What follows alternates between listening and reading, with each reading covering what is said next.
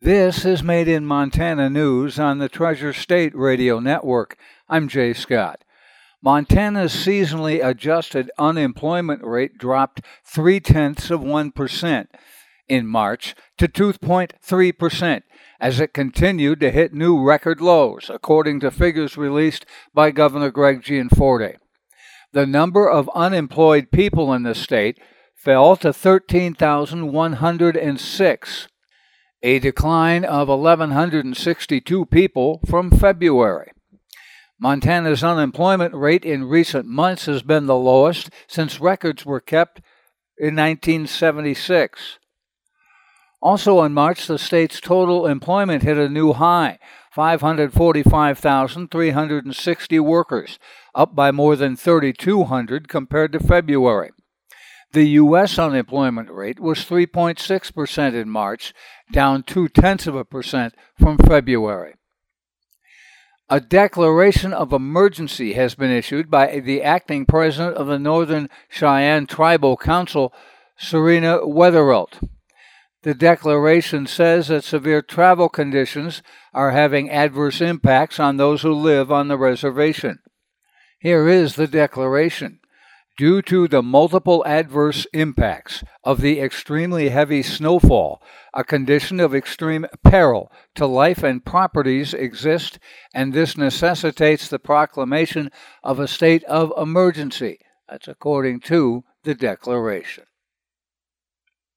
Yet again, the U.S. is facing another COVID-19 surge, with cases rising nationally and in most states after a 2-month decline. Experts warn that in coming months, a wave will be caused by the mutant BA.2. It's about 30% more contagious. The experts worry that hospitalizations, which are already ticking up in some areas of the Northeast, will rise in a growing number of states in the coming weeks. And the case wave will be bigger than it looks, they say, because reported numbers are vast undercounts, as more people test at home without reporting their infections, or they skip testing altogether. Both experts say that BA.2 will move through the country gradually. The Northeast has been the hardest hit so far. As of Thursday, the highest rates of new COVID cases per capita over the past 14 days were in Vermont, Rhode Island, Alaska, New York, and Massachusetts.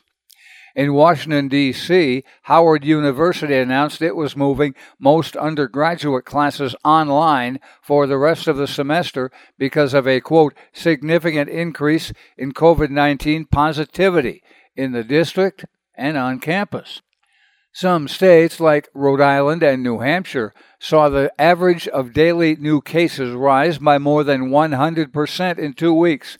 That's according to Johns Hopkins data. Dr. Stuart Campbell Ray, an infectious disease expert at Johns Hopkins University, says government leaders must be careful to strike the right tone when talking to people about protecting themselves and others after COVID-19 restrictions have largely been lifted. Philadelphia recently became the first major U.S. city to reinstate its indoor mask mandate after a sharp increase in infections. In addition, even more contagious subvariants of the BA.2 have been found in New York State. They are BA.2.12 and BA.2.12.1. And scientists warn that new and potentially dangerous variants could arise at any time. Only 49 Yellowstone National Park bison were shipped to slaughter, killed by hunters, or captured for relocation this year, well short of the official goal of 600 to 900. The park has 5,000 bison. The herds are culled annually under a federal-state agreement that's meant to keep their numbers from growing and to prevent bison from spreading the disease brucellosis to cattle. There has never been a documented case of bison spreading brucellosis to cattle. The winter storm that swept across Montana earlier this week is causing delays in the opening of roads in Yellowstone National Park. Some roads in Yellowstone were due to open Friday, but crews are working to clear nearly a foot of snow and remove large drifts. Park managers still hope to open the west entrance to Old Faithful and the stretch from Mammoth Hot Springs to Norris sometime this weekend. According to the City of Helena Fire Marshal Lou Antonik, having a burn permit during the open burn season is critical, especially as 95% of Lewis and Clark County is considered abnormally dry.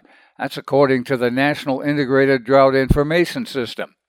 According to the United States Drought Monitor, Lewis and Clark 54% in extreme drought. Quote, "It's imperative they have a burn permit and they follow it to a T," said Antonik. Open burning is not allowed in the city limits of Helena or East Helena. County residents that intend to burn need to make sure a permit is activated before starting a fire and check weather conditions to ensure that those conditions are safe for burning.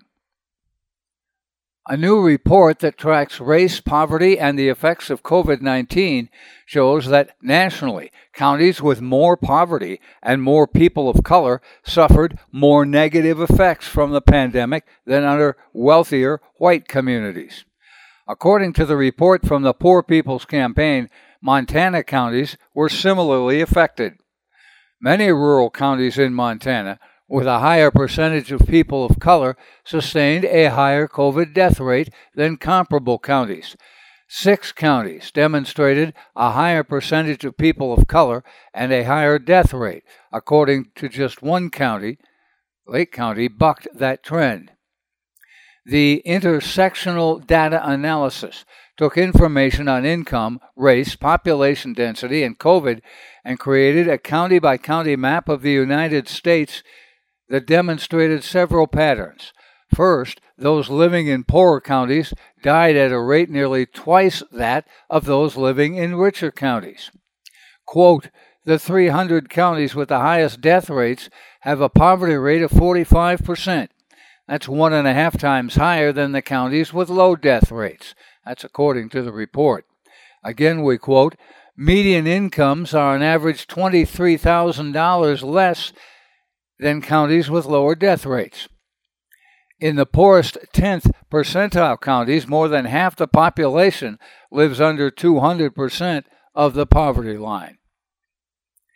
2 cases of bird flu have been confirmed in U.S. zoos, but officials say they won't order widespread euthanasia of zoo birds the way they have on farms, including 2 farms in Montana. Nearly 27 million chickens and turkeys have been slaughtered in 26 states. Officials order entire flocks killed when the virus is found on a farm. U.S. Department of Agriculture spokesman Mike Stepien declined to release any details about the zoo cases Thursday, including the location of the zoos. Many zoos across the country have closed down their aviaries and moved birds inside where possible to protect them from avian influenza. Officials say it's primarily being spread by the droppings of wild birds.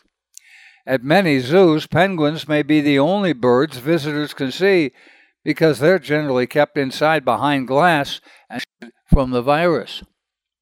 Health officials emphasize that bird flu doesn't jeopardize food safety because infected birds aren't allowed into the food supply, and properly cooking meat and eggs to 165 degrees Fahrenheit will kill any viruses. The disease also doesn't represent an immediate public health threat, and no human cases have been found in America.